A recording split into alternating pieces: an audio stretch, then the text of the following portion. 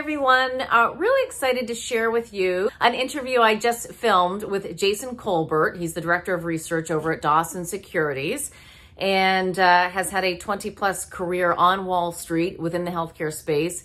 He actually started at Salomon Smith Barney's back in the day and but began his career as a chemist at Schering-Plough, one of the big pharmaceutical companies actually in Japan. I wanted to actually get caught up with him in terms of, okay, 24 hours after the negative J&J news in terms of putting a pause on the vaccine, what are the conversations that he's been having over the past 24 hours? How should we interpret this news? And I wanted to also get a bit of understanding in terms of, you know, again, the differences with a Moderna and a Pfizer versus a J&J and an AstraZeneca and why we're seeing some of those blood clots. And I think, you know, one of the important takeaways is in any type of treatment, he talks about this, whether it's cancer or something else or a vaccine, everybody's body reacts differently. And I think that was a really important point to bring out. And he kind of talks about how that happens. And then we also, of course, talk about stocks. So talked about two microcap companies in depth that are really COVID related. One is testing for your immunity. They develop a product that, you know, we can test how strong our immunity is, which I think is going to be really interesting as well. And just before we get going, I want to remind you that everything we talk about and discuss should not be considered as investment advice. The purpose of what we talk about on Catherine Murray Media and Markets on YouTube, as well as Catherine Murray in Conversation With on my podcast, should be viewed as informational and entertainment purposes only. Please definitely do your own research, your own homework, and definitely consult an investment professional before making any investment decisions. And also to note, some of us might hold positions in some of the stocks that we discuss. Jason, so great to be able to be with you and to get caught up here a little bit. There's been obviously so much news day to day in terms of COVID and the various vaccines. So let's just start right there, because obviously it's been 24 hours or so since we've heard the negative news, or at least that's how it's being interpreted as it relates to J&J. So over the past 24 hours, what have you been thinking about? Who have you been talking to? And what's kind of the takeaway now?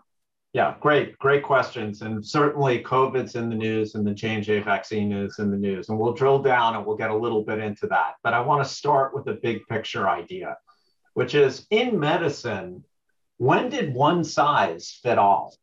So, for example, if you had breast cancer, well, you don't just get a standard treatment, right? What kind of breast cancer? How big are you? How small are you? Or what's your diet like? You know, we need to understand immunologically exactly what your profile is. I bring that up because it's something that's touched my family and we had a great outcome.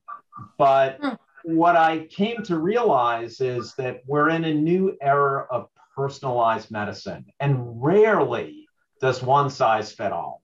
I mean, very, very rarely. If you think about cholesterol drugs, there are many, many different cholesterol drugs. And often a person will take one drug and maybe they get a lot of muscle soreness. So their physician will switch them to a different drug and they don't get muscle soreness. So what we're seeing is that we as human beings are not all the same. And I'm not just talking about within a particular ethnicity, right? If we talk about Caucasians, there are skinny people and there are bigger people. There are people who maybe get more colds and people who don't get colds. So what's unusual is we're trying to treat a disease, a pandemic that's sweeping around the globe.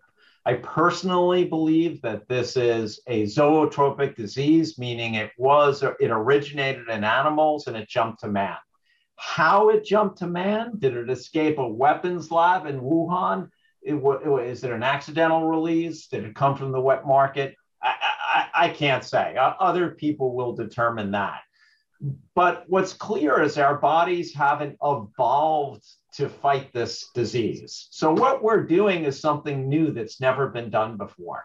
We went in and we sequenced the genes of this virus, and we have created a vaccine against it.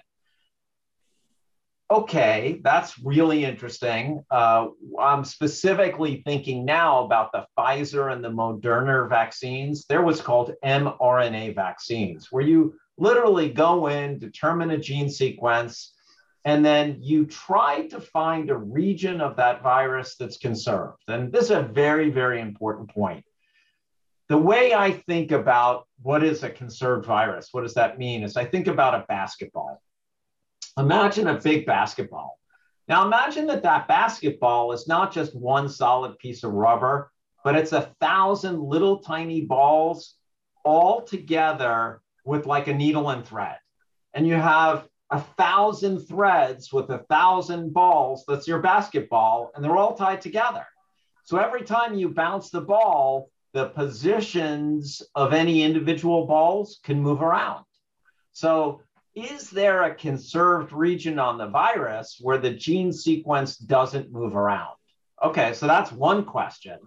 And another What would that do though? But Jason, what would that do? Is that what we want, or is that not what we don't want? So what we want is we'd like to find some area. So if I go back to my analogy of the basketball, how about where you fill the air in? That area doesn't change. So if I could block that area, I know that even if you bounce the ball and the little balls move around, the valve is still the same. So what you'd ideally like when you create a vaccine is to target a conserved region. Why? Because as the vaccine goes through natural mutations, right? It divides, it replicates, and favorable mutations will spread. As it mutates, it could get a mutation that renders the vaccine obsolete. But if the vaccine targets a conserved region that doesn't mutate, then regardless of the other mutations that occur that maybe make the virus more lethal, maybe make it more contagious, maybe change the way it affects the body, but if my vaccine always targets that conserved region, then it should be effective against all of those viral mutations, right? So that was one of the goals when Project Warp Speed came about. And it's one of the goals always for vaccine developers. Now let's think. Sorry. Were they successful at that? I mean, so good question, and I'm gonna get into that and were they successful? But I want to snap us back to the flu. Did you get your flu shot this year? I never do. Well, that's interesting, and God bless you. Some people feel like I don't need to. I'm one of the people that I do get my flu shot every year. But you know what? I got my flu shot this year. I got it last year. I got it the year before. How come I have to get a new flu shot every year? Because the dominant strains of flu change. So the flu shot is constantly, the flu vaccine is constantly being rebuilt for the flu variants. Are we going to see COVID variants where you're going to need a new COVID vaccine a year from now or 2 years from now? That's a question. Developers believed when they looked at the COVID virus that there was a couple of very unusual things about it.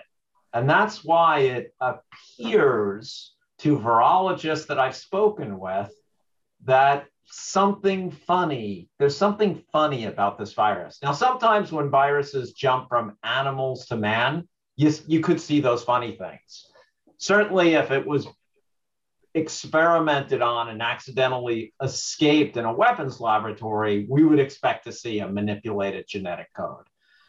The spike protein, which allows the virus to enter cells, appears to be a great target.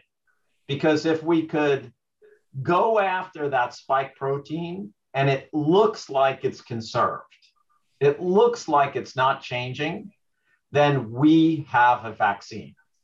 That's the hope right now.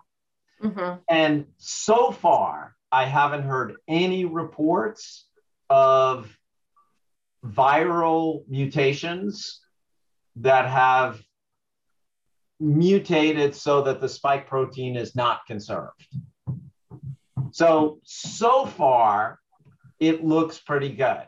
However, there's another question here, which is how immune are you? So I just had my second COVID shot 2 days ago. The second, and I had the Moderna vaccine. And I will tell you, the second shot wallops you. The first one wasn't bad. Yeah, I got blasted with a headache, and I think every joint in my body hurt and was very, very tired. So much worse. The first one felt like a flu shot. My arm hurt. But the second one, I felt like I had just run a marathon and I needed to, rest and pivot. We'll walk backwards down the stairs, right? Wait, Jason, I have to say too, I've actually heard that men feel it worse than women. Well, men are babies compared to women. Ah, right? There we go. Women have children, right? Right. Yeah. Women are much tougher, I think, about pain than men are.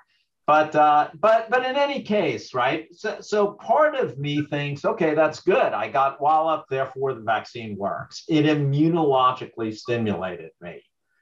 However, there are some people, we may have heard of T-cell therapy. There are people who get blood cancers.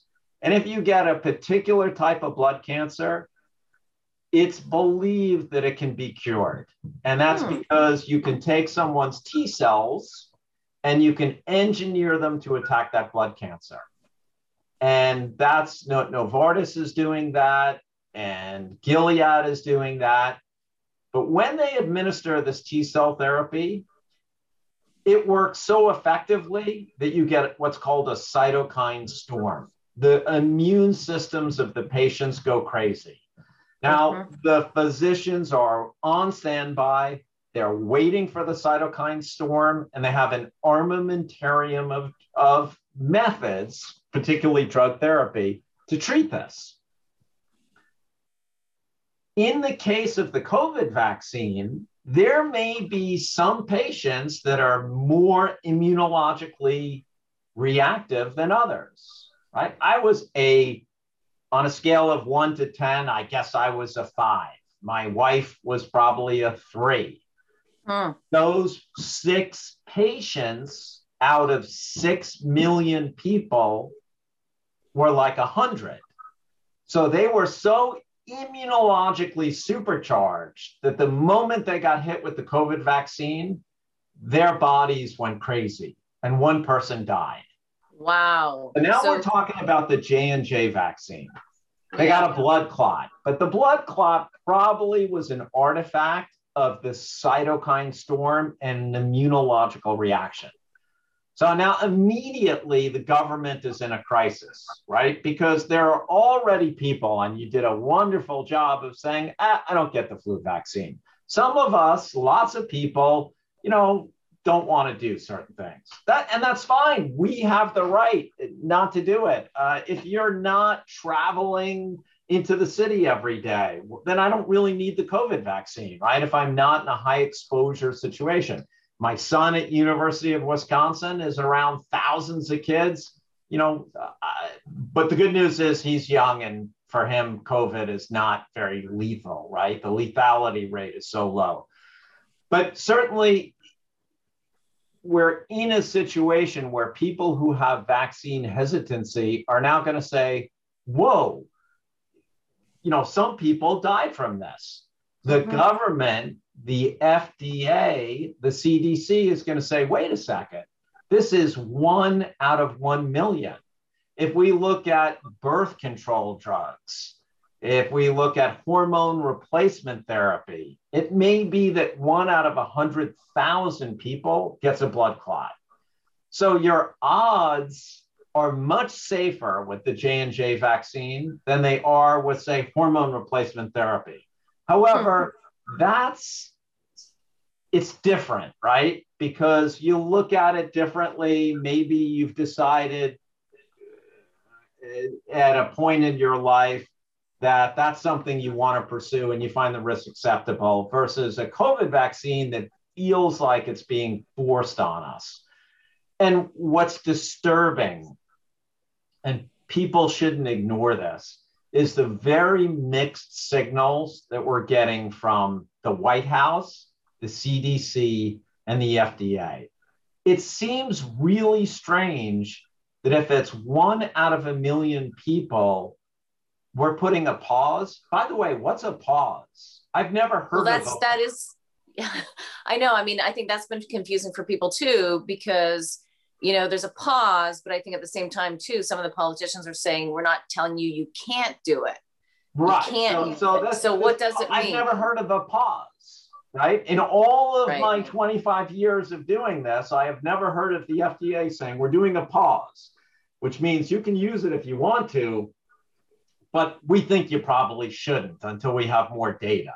It's kind of weird, right? Either stop it and say we're going to stop this for a month, which is what the Europeans did with the AstraZeneca vaccine, or don't stop it and say, look, 1 in a million is pretty good.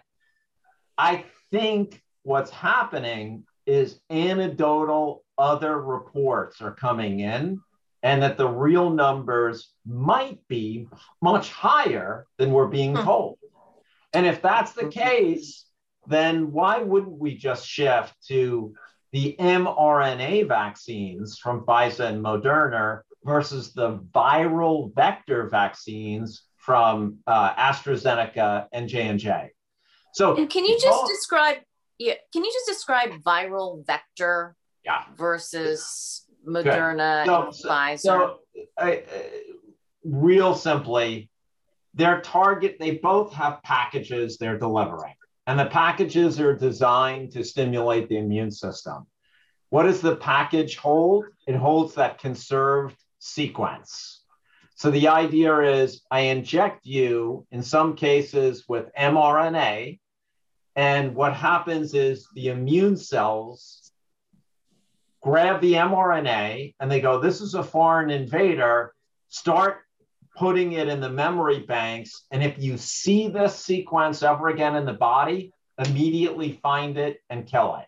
The greatest analogy to this is, and I'll date myself, the movie The Fantastic Voyage. Okay, I don't know it. As a young teenager, I got to see Raquel Welch in a wetsuit inside a submarine that was miniaturized to a drop of water and injected into the human body. And when she went swimming outside in this plasma of the body, monoclonal antibodies, which looked like sponges, grabbed her and started attacking her. Well, that's what the monoclonal antibodies do. So what you're trying to do is stimulate monoclonal antibodies. Wait, Jason, Raquel Welch, in other words, influenced your career choice. Oh, totally. I knew I had to go into science at that point. Exactly. And become a scuba diver, right? Exactly. Yeah. Sorry, go on. I interrupted. Yeah, no, that's great. These are the things that you remember, right? So a viral vector vaccine is different. Here we're using a harmless virus to bring the package to the cell and then inject the package into the cell. So I don't know, and I can't explain why is a Turner-Santeris or J&J's vaccine seeing this immune stimulation effect. They are a one-shot vaccine versus mRNA, which is 2 shots. 1 shot is critically important if we think about inoculating Africa or South America. There may be certain regions where 2 shots is going to be really arduous and difficult. The cold chain custody for mRNA versus viral vector is very different. The J&J vaccine is basically refrigerated. So there are lots of reasons why we want the J&J or AstraZeneca vaccine to work. Mm-hmm. It may be that it's a more potent initially vaccine, right? But again, we come back to this idea that does one size fit all? And the answer is no. And so one of the criticisms that physicians that I'm talking with are leveling at the government's mass vaccine approach is, shouldn't we be immunologically testing people before we vaccinate them? I mean, what if you've already had COVID and I vaccinate you? Could that overstimulate you? What happened to these 6 people? What was so unique about them? I don't know. We haven't seen the data. Mm-hmm. So scientists, physician scientists are looking to understand if there's a way to tell before people are vaccinated whether they might overreact. Right. And so that work hasn't been done yet. And, why hasn't it been done? Well, normally the timeline for developing a new vaccine is 7 years. Now, does the risk outweigh the benefits? I mean, sorry, do the benefits outweigh the risk? And, you would argue, yes, they really do. And economically, when we think about the impact of COVID, my God, we got to open up. And, the craziness of our children not being in sports and being in school, the craziness of overdose rates, suicide rates. People are not factoring in other effects. And if you lump all of those in, again, that's even more compelling that the benefits outweigh the risks. So I do believe that they're going to come to a understanding and that they may be able to predict which people are more susceptible to a anaphylactic type reaction from a COVID shot, which is incredibly rare. But, but again, the paranoid conspiracy part of me wonders, is the government not telling us something, right? And you look at the state of the US government, you look at the state of US media. CNN is on TV today, reports that they admitted that they had a propaganda-based message to elect Trump, right? They had one of the senior producers of CNN on tape talking about that he knew it was propaganda. So my point is that there's a great distrust of the media today. And so it's a very, a lot of different factors are coming into play at exactly the same time, when in the end, all we really want is to open up. And the reality is, even without any COVID vaccine, the chances of you dying of COVID are incredibly low. So, but Jason, let me stop you on that for 1 second, because I think that in Canada anyway, or at least in Ontario, the cases have really been increasing because we've been so slow at rolling out the vaccine. We just really didn't have the supply. We may have had the deals done, and I've interviewed the procurement and minister going back, I think it was probably 7 months ago, whenever it was. It's got to be longer than that. But when they first got some deals made, and but we didn't get the details, and I respected not getting the details, because if you're doing a deal, former working on Wall Street person, you don't want to always give the deals. You can't. But then here it comes, and we're so slow in terms of actually getting the supply. So having said that, now we've got increasing cases. We're in lockdown again, and the worst, I don't know if it's the worst part, but we've got the variants. It seems as though I don't know. I hate giving numbers if I don't know, but so I won't give a number, but a majority of the new COVID cases are the variants, which do appear to be more contagious and more deadly. So to your point about not being deadly, maybe the old COVID, what about the new variants? And we just don't have the hospitals and the ICU facilities or probably even the staff to help. So I have not heard about an increased lethality, but it may be out there. Okay. But what's changed and what's reduced the mortality is our ability to treat patients, understanding exactly when a patient is at risk of going on a ventilator, if they go on a ventilator, what drugs are most effective. And, I would talk a little bit about when Trump got COVID and he took the Regeneron monoclonal antibody cocktail. That was a cocktail that's your body. When we take a vaccine, we're asking our body to make monoclonal antibodies, the same ones that attacked Raquel Welch, to attack that virus. But what if we just made monoclonal antibodies in a lab and injected them into you? Well, that's exactly what Regeneron has developed. Eli Lilly is developing it too. A company I follow that I like, that I have a buy rating on, Sorrento, SRNE, is doing that as well. If you could be injected with, let's say you go to the hospital, you're having trouble breathing, you're not anywhere near a ventilator yet, before you progress, if we could smash you with monoclonal antibodies and we could stop the virus from infiltrating your lungs any further, we could potentially change the course of the disease and reduce the mortality. And I believe that's exactly what happened with Trump. Rather than allow the disease to potentially progress, they administered a cocktail of monoclonal antibodies. It's a Regeneron product. And what I think of is the monoclonal antibodies are acting like sponges and they're sopping up all the COVID virus in the body. By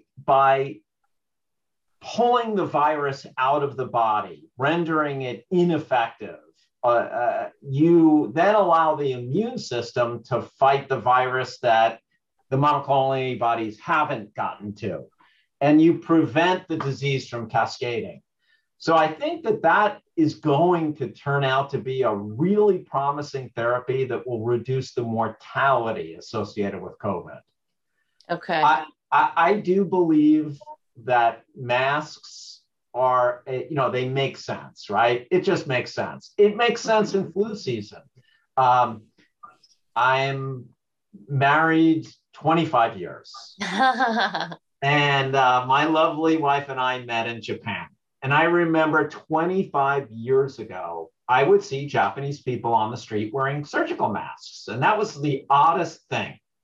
And my wife would explain to me, well, they probably have a cold, right? They're being polite and considerate of other people. So, all throughout Asia, people have been wearing masks for a long, long time.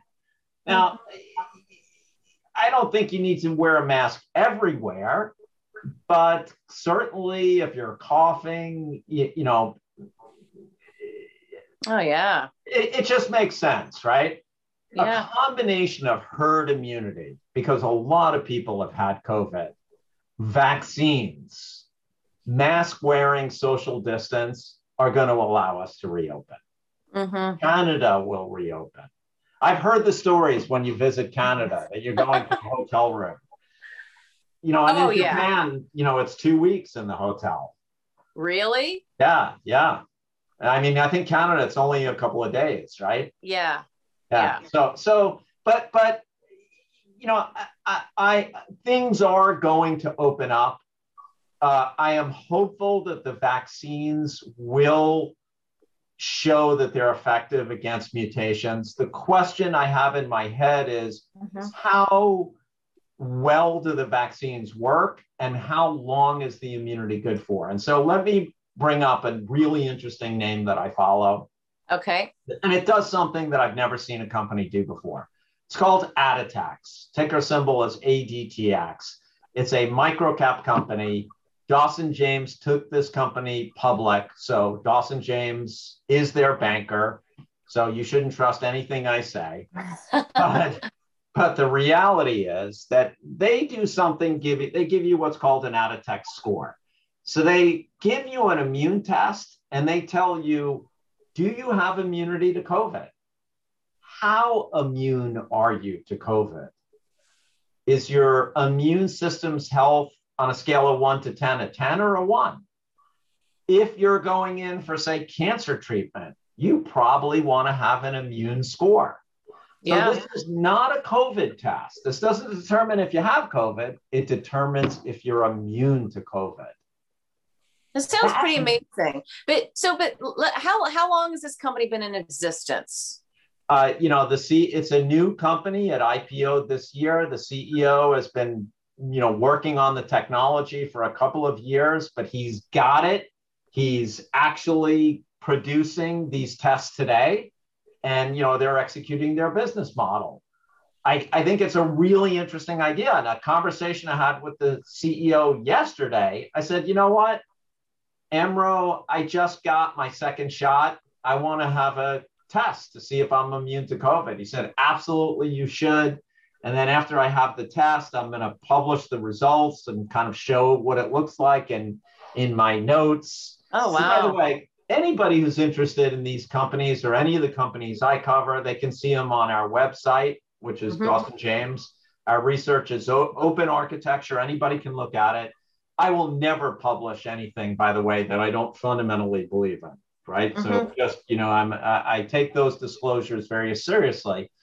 But, Atotech is interesting. There will be other companies following them. But testing is what I see in our future.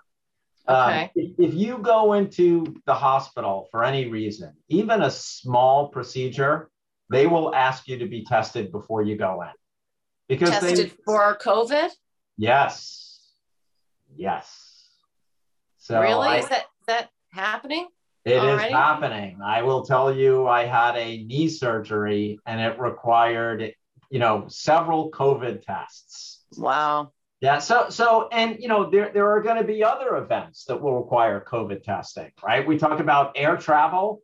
I can envision that there will be required. I'd rather be tested for COVID than quarantined for 2 weeks in Korea or Japan.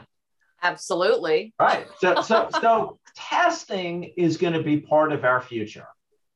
And that leads me to the last name I'd mentioned, which is ProPhase, ticker symbol PPRH.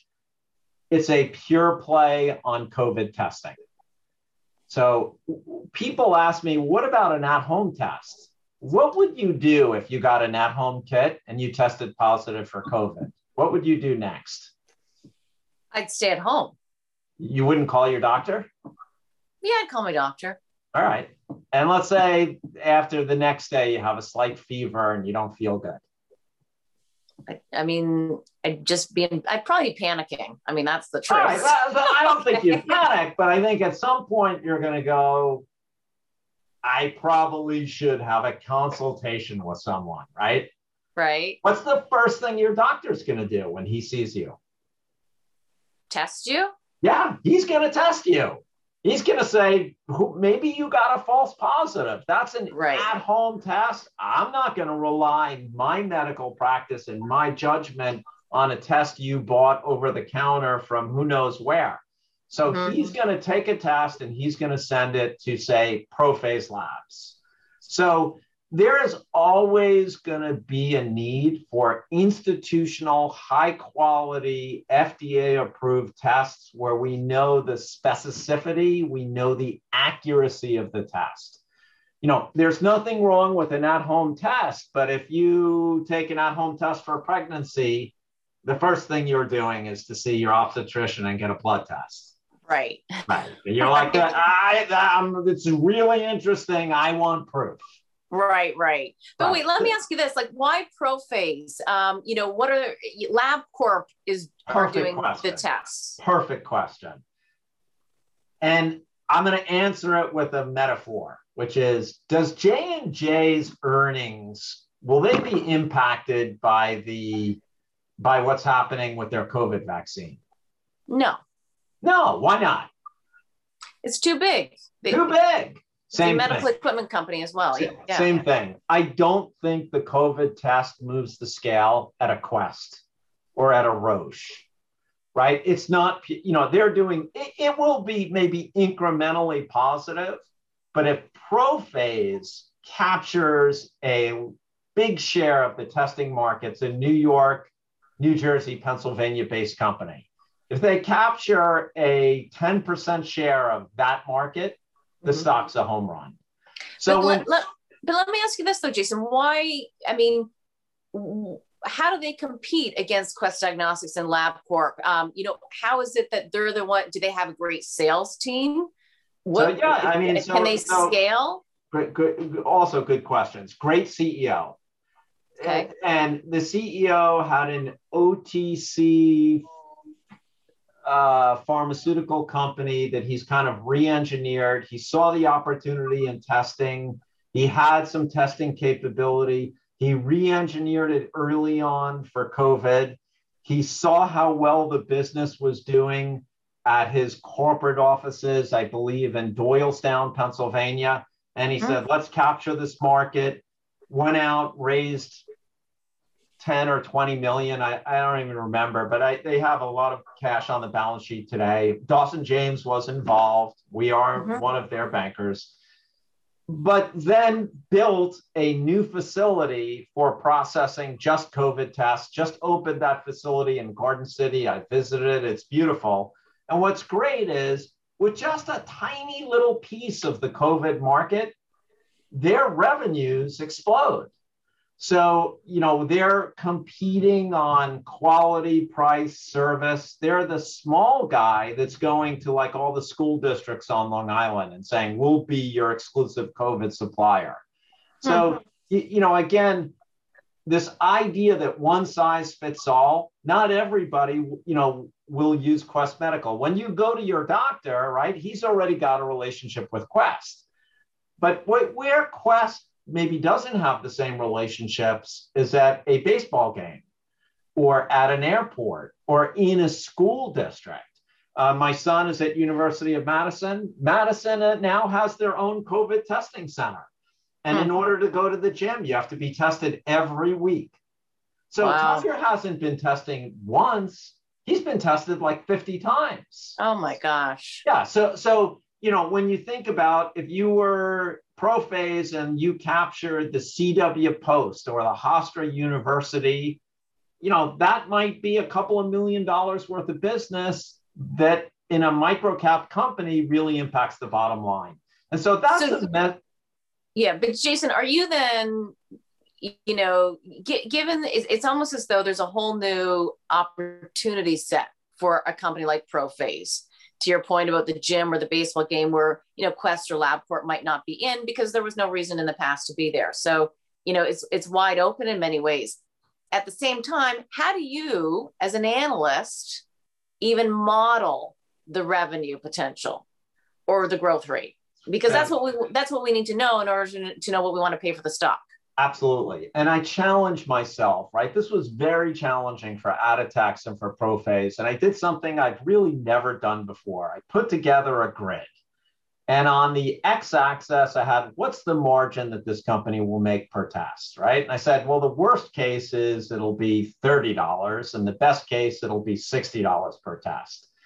And then what's the overall market for testing?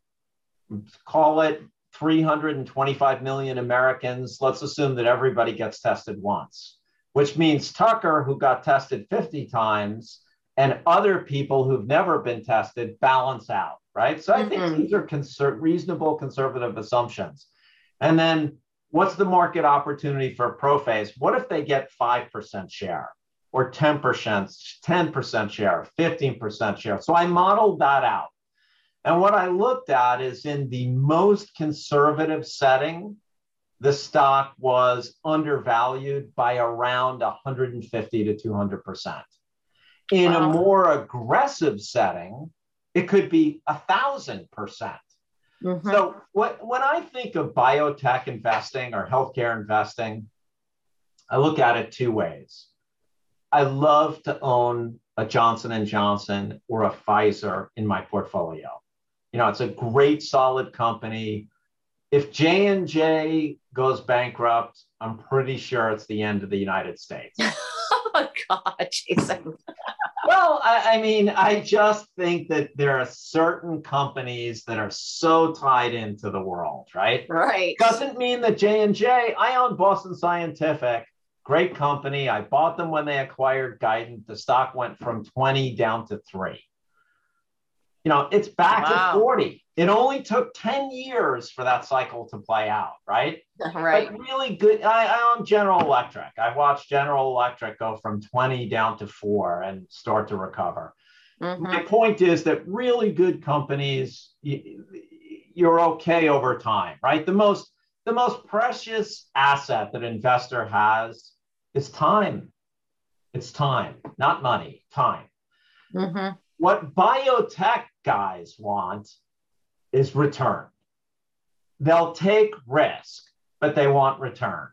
What I'm looking for when I pick stocks is stocks that have the potential for extraordinary return, but with manageable risk. And so that's why I've tried to model the conservative cases for a company like Aditex or a company like Prophase. Conservatively, if they just execute and they get the lowest margin and the lowest share, the stocks can still work. But if it really hits, if they do better than I think, then yeah, you could get a very big return. And so to me, I'm never interested in owning a biotech stock. I found many biotech stocks that are $4, and I see the analysts launching them with a $6 price target. Not interested. Right. I'd love to put my entire net worth in a $4 stock and have it go to $6. That'd be great.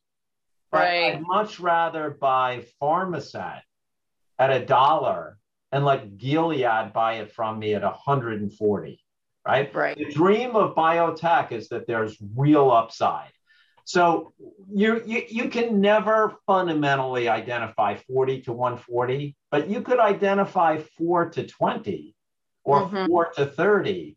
And so what I'm looking for is, what's my risk that this company is going to go bankrupt? I'll get destroyed. Is it binary risk? The drug fails and we're dead? Is it execution risk? Can management really execute? So in the case of Prophase, I spent a lot of time with the CEO. I visited the plant. I saw the employees. I saw the samples. I met the sales team, and they're executing. So I'm like, okay, they're on the way. Therefore, I think my risk is de minimis. And guess what? They've raised money already. Who are they raising, Jason? Who are they raising money from? And I'm asking that, because like I'm an investor, and I have done. I mean, I'm across the board. I'm very diversified, and a lot of it's whether it's real estate or gaming or and a lot of those things come more on the private equity side. So who's funding some of these biotech, small cap, micro cap companies? I think this is going to be a topic for our next podcast. Banking. Okay. The role of banking and equity research and biotech. But I will tell you that I've seen 3 or 4 types of banking deals in the microcap sector. One deal was what I'd like to call the fast money deals. So if a microcap company has liquidity, its shares are trading, there is a group of investors, 5 or 6. They're this institutional mafia in biotech, right? Okay. They do all the biotech deals. They'll buy any liquid stock at $2. They'll buy any liquid stock at a 20% discount to the price where it closed that day, as long as they get the 20% discount and maybe a 5-year warrant. Wow. So the next day, the good news is the company got the money. They got 20 million. Their stock immediately opens down 20%. And maybe it goes down another 20% because people realize that they didn't just add 10 million shares, diluting themselves by 40%, but when you calculate the fully diluted value, including the warrants, it's like 100% dilution. And so the stock goes down. Yeah. And what happens 6 months later? They're out of money. They need to raise again. They do another fast money transaction. So I would characterize this as the death spiral. Okay. And the danger is that when banks, small banks, could be Dawson James, who I work for, could be others. We try not to do these deals, right? But it's very hard, right? This is an inherent conflict in Wall Street, where on the one hand, you want to make money. On the other hand, fundamentally as an analyst, if a company doesn't have enough capital, I'm nervous that maybe they're going to raise, and it won't be an accretive raise. It'll be a dilutive raise. Absolutely. And what I really don't want is a dilutive, concentrated, fast money raise, because the next day, all of those funds have flipped out of the stock. Yep. Right. Now, that's very different than a fundamental raise where a great healthcare institution like Fidelity or Deerfield says, we support this, we support it long term. You can announce that we're the anchor in this raise. You know, that could have the opposite effect of the stock going up, saying, wow, the guys at Deerfield, the guys at OrbiMed are really smart. So if they're investing in this, I want to invest too. And then there's what Dawson James, and most of my career has been involved with retail. Retail guys are smarter than ever before. The playing field is becoming more level because of things like this podcast. Yeah. And so retail, if we can raise $5 or $10 million from retail, it tends to be friendlier terms, right? But in the case of Prophase or the case of Aditex, their balance sheets are funded through the next series of fundamental catalysts. So therefore, we should be okay. So what I'm looking for as an analyst is managed risk, which includes, do you have enough capital on the balance sheet? You can fundamentally love the company, but if you know they're going to raise money, and let's say their last bank was famous for fast money transactions, that's a huge red flag. Right. Meaning a warning sign. Maybe you want to wait till they have capital before you get, because you risk getting diluted. Yes. Yeah, no, that's always my concern too. And you know, if I look at and go into small deals, it's like, okay, well, I don't want to get diluted. Like what's my assurance against that? So Jason, you feel comfortable though with those two names in terms of where they're at in their capital raise, their balance sheets, et cetera? I do, and we write on them very constantly. And again, before anybody invests or buys those stocks, don't buy it because I'm telling you to. But I would say go read our reports, read the disclosures. I try to be very upfront about the disclosures. But you know, fundamentally, they have the types of things I'm looking for. And I agree with you. Look, COVID is going to be around for a while. There will be many ripples in COVID, right? Whether it's the J&J vaccine, whether it's the Moderna vaccine, whether it's a second generation vaccine, there are going to be new treatments that will reduce the mortality rate. Testing is going to be part of our future. And, you know, God, we want to put COVID in the rearview mirror. We want to open up the economy, right? Otherwise, we're all in trouble.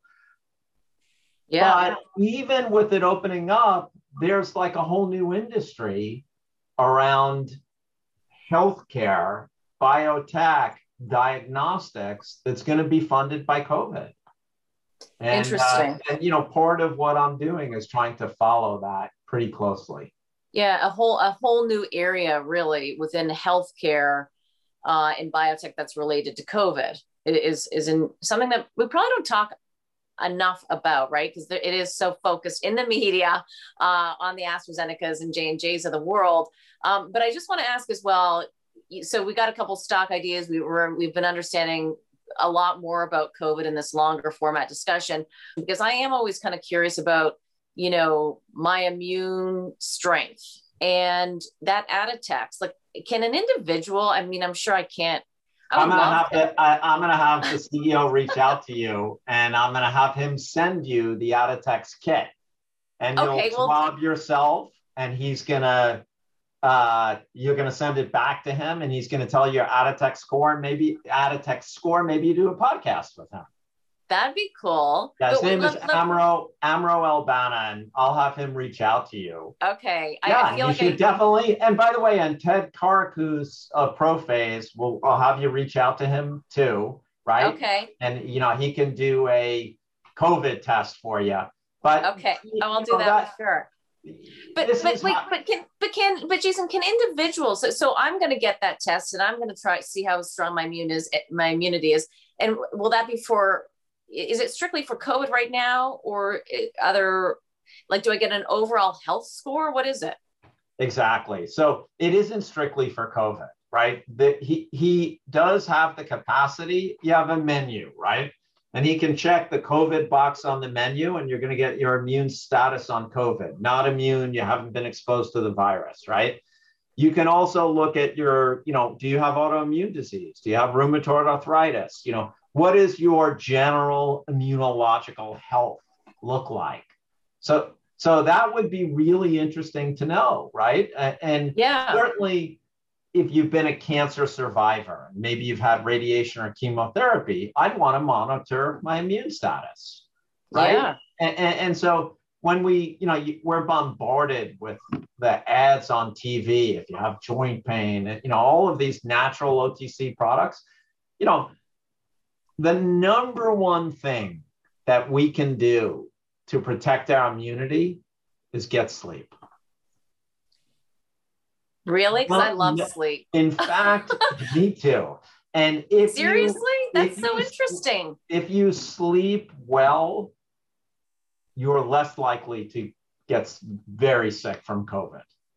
I sleep religiously, honest to God, 8 hours and 11 minutes. I mean, I'm clockwork. I am not kidding. And I make sure I get it. And I almost lately, because now I'm not in my regular work life like I was at, Goldman and then BNN Bloomberg. And I was starting to. Well, you never slept at all in that time. Well, yeah, at Goldman, I probably never did. But TV world, I definitely did. I had to. You almost had to be live on air, for hours and hours. Not that you didn't on a trading desk too, but I was younger then. But I started to say to myself, I'm gonna just start getting up at 5 a.m. And then I'm like, okay, well, then I have to get to bed really early. And then I'm like, well, why am I doing that to myself? Why don't I just be natural and just always make sure I get my 8 hours and call it a day? I don't know, but it's interesting that the value that we bring to ourselves, our families, our profession. If I tried to have this discussion with young Tucker at 21, it would just go in one ear and out the other, right? Because at 21, you're indestructible. But, clearly sleep is an important part of our health.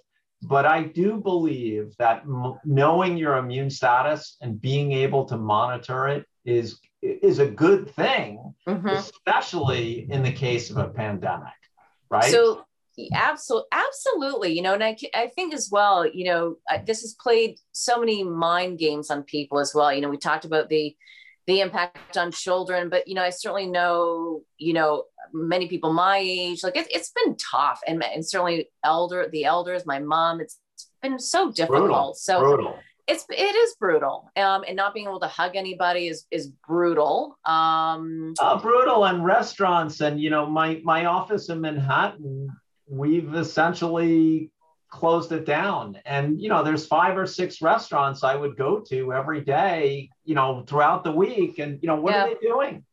New York City has become a ghost town. I'm worried, right? So we were talking in your introduction, you were like, well, what's the outlook overall? I'm very worried about the market and the economy. You are? The massive amount of funds that the U.S. is pouring into the market is driving the market up. But at some point, we're going to see inflation. And you point to, have we structurally fixed the economy? No, absolutely not. The parking lot in my area for the train station is empty.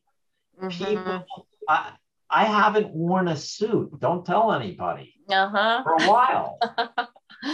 So there are structural changes occurring in the economy as a result of COVID. Dry cleaners, restaurants, the migration out of the cities. So I'm not quite airlines. I have a lot of friends who are pilots, and some of them have not flown in a long time. They're going to have to recertify. Right. So the hospitality industry, Las Vegas, casinos, sporting events, things are not at all back to normal yet. And, pumping massive stimulus is driving the market, but we know that just printing money is a temporary solution. So, but don't do what I say, because I thought the market was in trouble 3 months ago, and it continues to make new highs. So when will we hit this inflection point? I don't know. That's why I'm looking at one of two things: great fundamentals at J&J, and you ride it out over time, or something small enough where I can see how they're operating and they're executing. And I think that even independent of the economy, if they execute, they'll be fine. And that's kind of my research strategy in terms of how we're focusing. Understood. So we'll wrap it up there. But one last question to follow up. I know now I'm going to get this out of text, which I'm thrilled. But what about people listening? Like, where can they get this? Can they buy it online? I'm sure they can't. Who has this? Is it FDA approved? When can other people use this? All of those people who want that answer are going to have to tune into the next podcast. Okay. And ask Amro. Okay. Right? That's fair. That's fair. And Amro, I think I'll leave that to Amro, how to address it. I suspect I know the answer, but I will absolutely have both of those CEOs follow up with you. Okay. This has been a pleasure. Really enjoy it. And I look forward to coming back on and doing the next one. Sounds excellent. Jason, thank you so much. You got it. Take care. Thanks. Bye. Take care. Bye.